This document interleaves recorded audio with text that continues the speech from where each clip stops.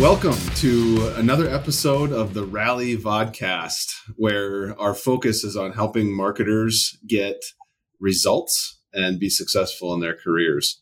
Today, I'm really excited to talk about a topic near and dear to our hearts here at Vi, and that is B2B lead generation tools. And I have Nick Saltzman from HubSpot joining us to get his perspective on the topic. So thanks for joining us, Nick.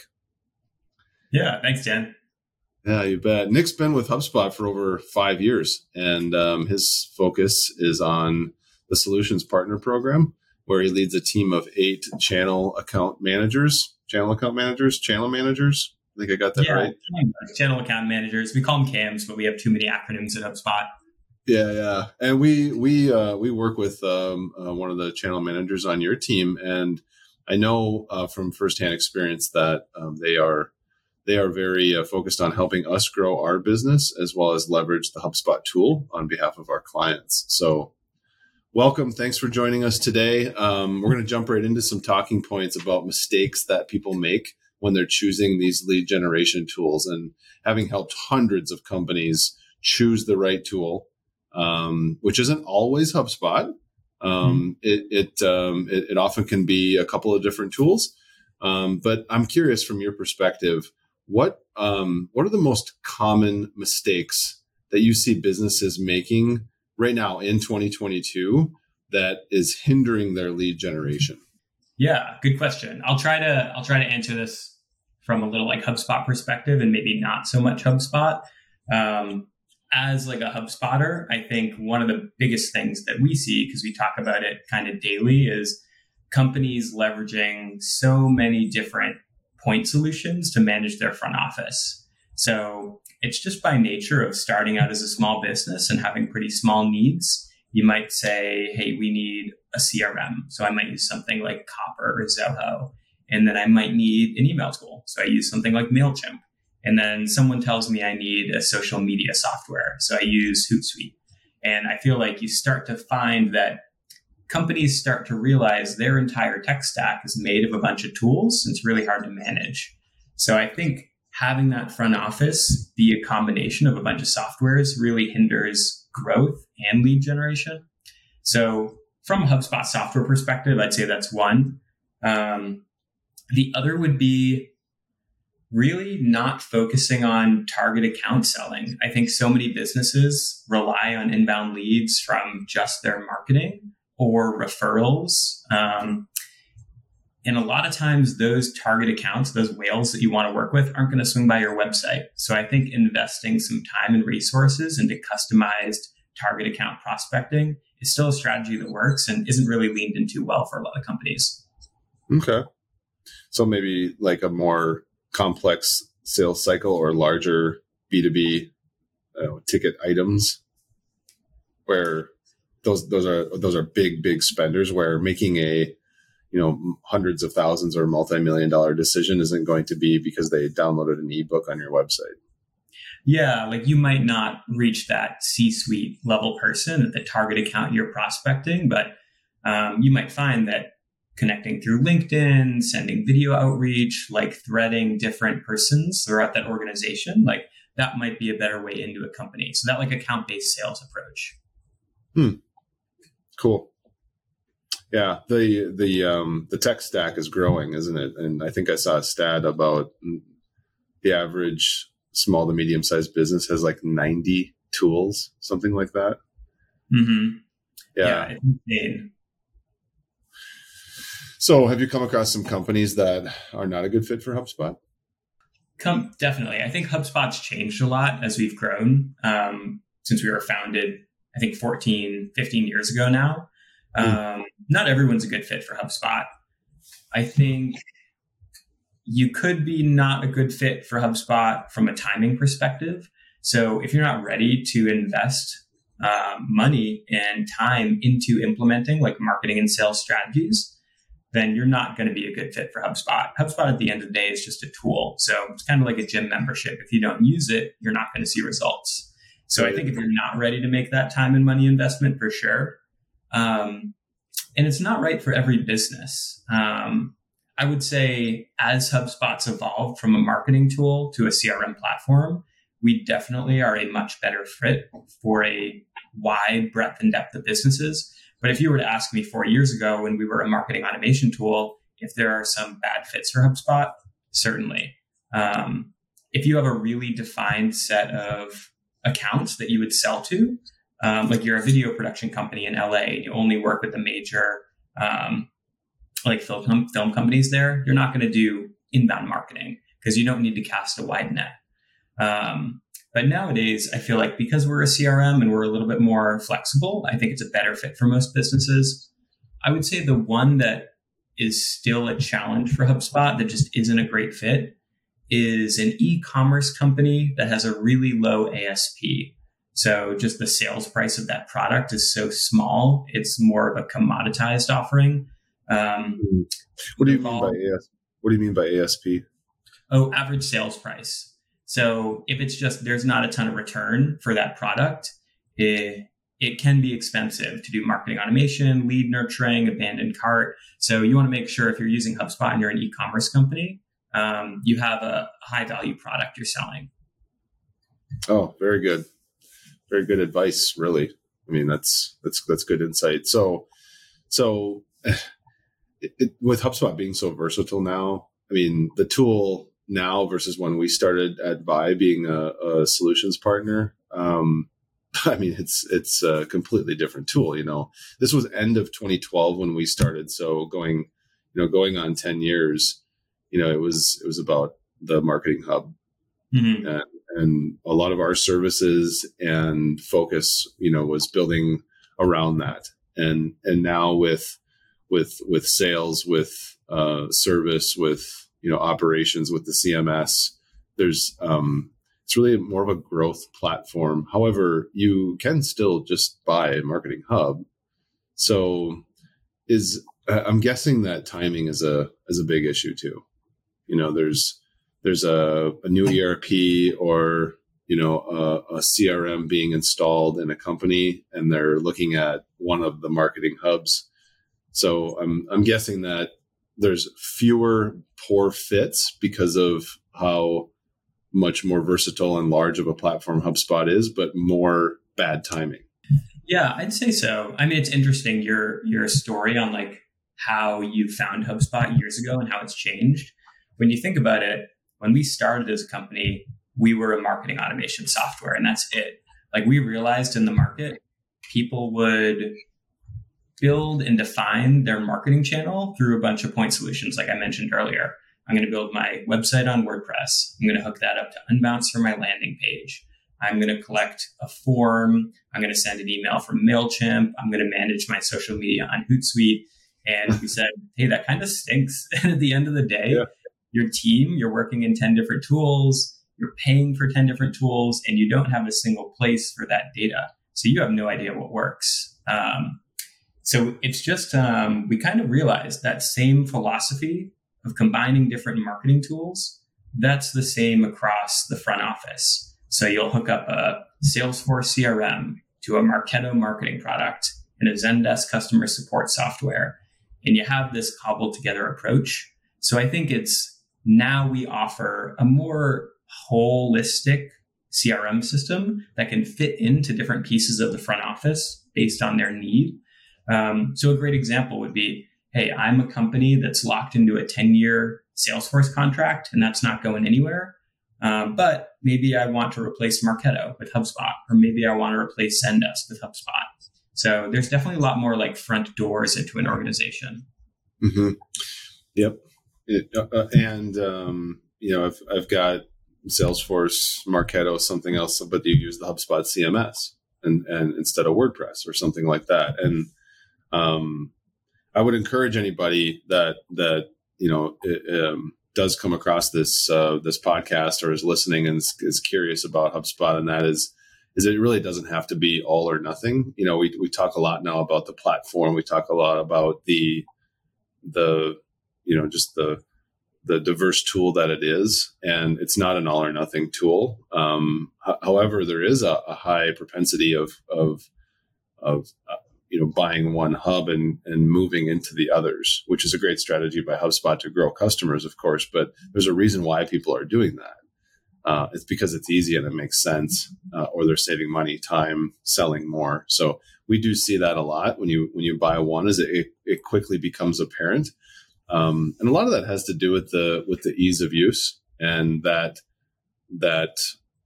overlap of the contact database, along with sales and the marketing reporting. And you're updating your website. So it just becomes sort of an all-in-one, which is crafted versus cobbled narrative that I think has been being shared just more broadly within the HubSpot ecosystem. So that easier adoption. I've witnessed Salesforce, for instance, installations go on well past 12 months and well past $500,000. And I have never witnessed that once with HubSpot. So I think the adoption and that ease of use is a big reason why people do it. But not to say that I haven't also seen really good installations of Salesforce and it be very, beneficial and a good tool. So yeah. Anything else on that, like main reasons that people, go with HubSpot within that? Anything else on that, Nick? Yeah. Well, I think you bring up a good point, which is like the total cost of ownership of a platform like HubSpot. So like the total cost of ownership of a software is purchasing, deploying, like using, actually getting adoption from that software. Mm-hmm. So it's funny you mentioned like using more hubs. Obviously, we want customers on more hubs, like they're using more of HubSpot's products. But we actually just put out this ROI report, which is pretty cool. We aggregated and anonymized all of the data on our 150,000 customers, I think, over the past few years. And we published a 50-page ROI report that showed their return, their growth, their lead generation over that time period. And we broke it down onto different like combinations of hubs and just found the more hubs someone was using, the more they were generating in leads, the more traffic they were generating, the quicker they were closing leads. So it's real data. And I think a big piece of that, to your point, is adoption. The easier a tool is to use, the less it adds administrative burden to an employee, the more value they're going to see from it, and the more value that's going to show in your marketing and your sales efforts. So nothing against tools like Salesforce or others, but HubSpot has built our platform. You use this crafted, not cobbled analogy by building it from the ground up here in Boston. And I think when you go with alternatives, like a Salesforce, who's built their system through acquisitions of other companies, Desk.com, Pardot, Tableau, MuleSoft, what you find is you're really using 5 different softwares that are connected through APIs behind a Salesforce logo. So our core differentiator is that adoption, that value, that ease of use, that modern, simplistic feel that your employees actually like using. So they use it and they see value and you see that return. So I think that is, at the end of the day, the main value of HubSpot. That's interesting. Well, we've had that experience. I mean, I have to say that was it for us and for Vi team members, but also for clients, many times over where they've experienced others. And it's like, they're really good at their business, architects to manufacturers to banking to healthcare to whatever that is.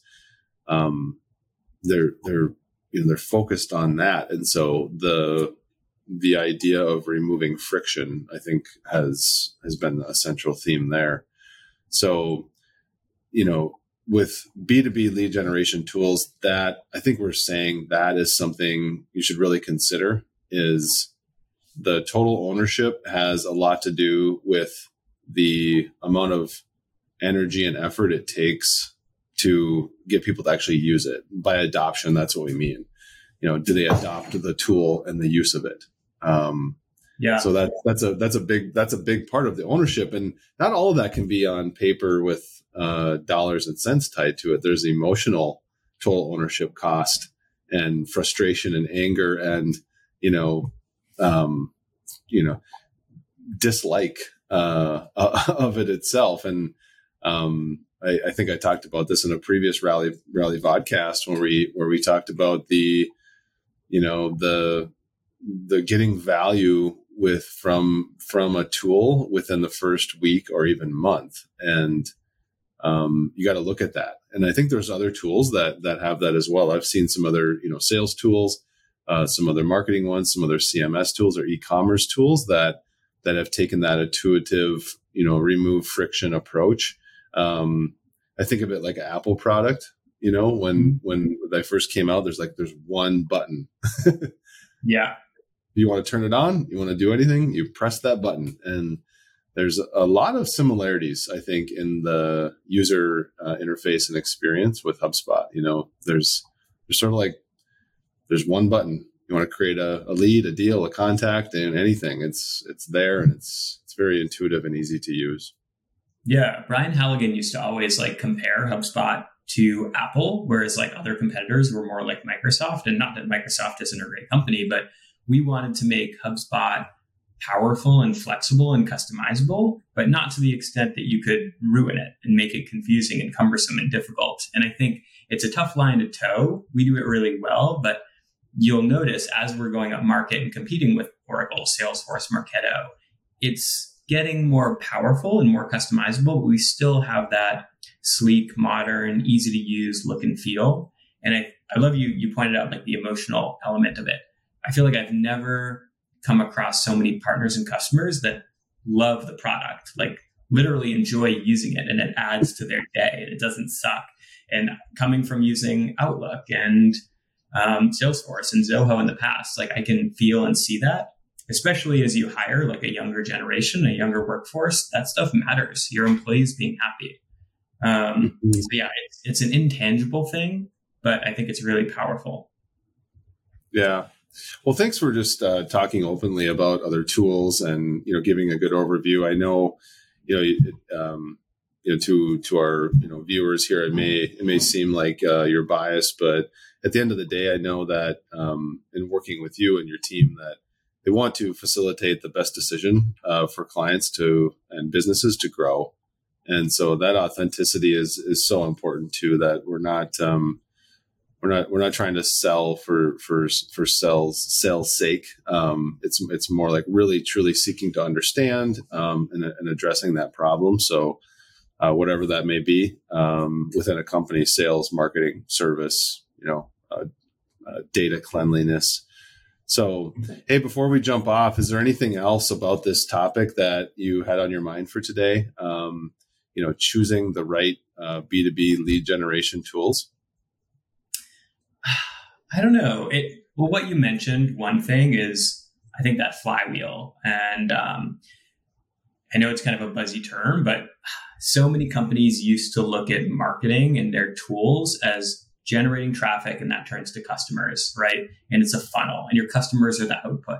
But I think it's hard to see without using it. A platform that puts your customers in the center of what we call a flywheel allows you to grow your business in a better way. So what I mean by that is if you're using the same system to sell to your prospects, to market to your leads, and to delight your customers, you have all the data in one place. You can customize that experience. You can really deliver an awesome customer experience, which turns your customers into promoters and leads. So by doing everything in one system, you have so many more capabilities to deliver an awesome experience that your customers end up being one of your biggest sources of net new leads.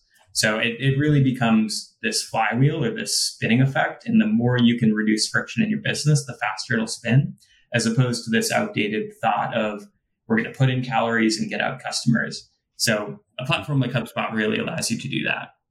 Yeah.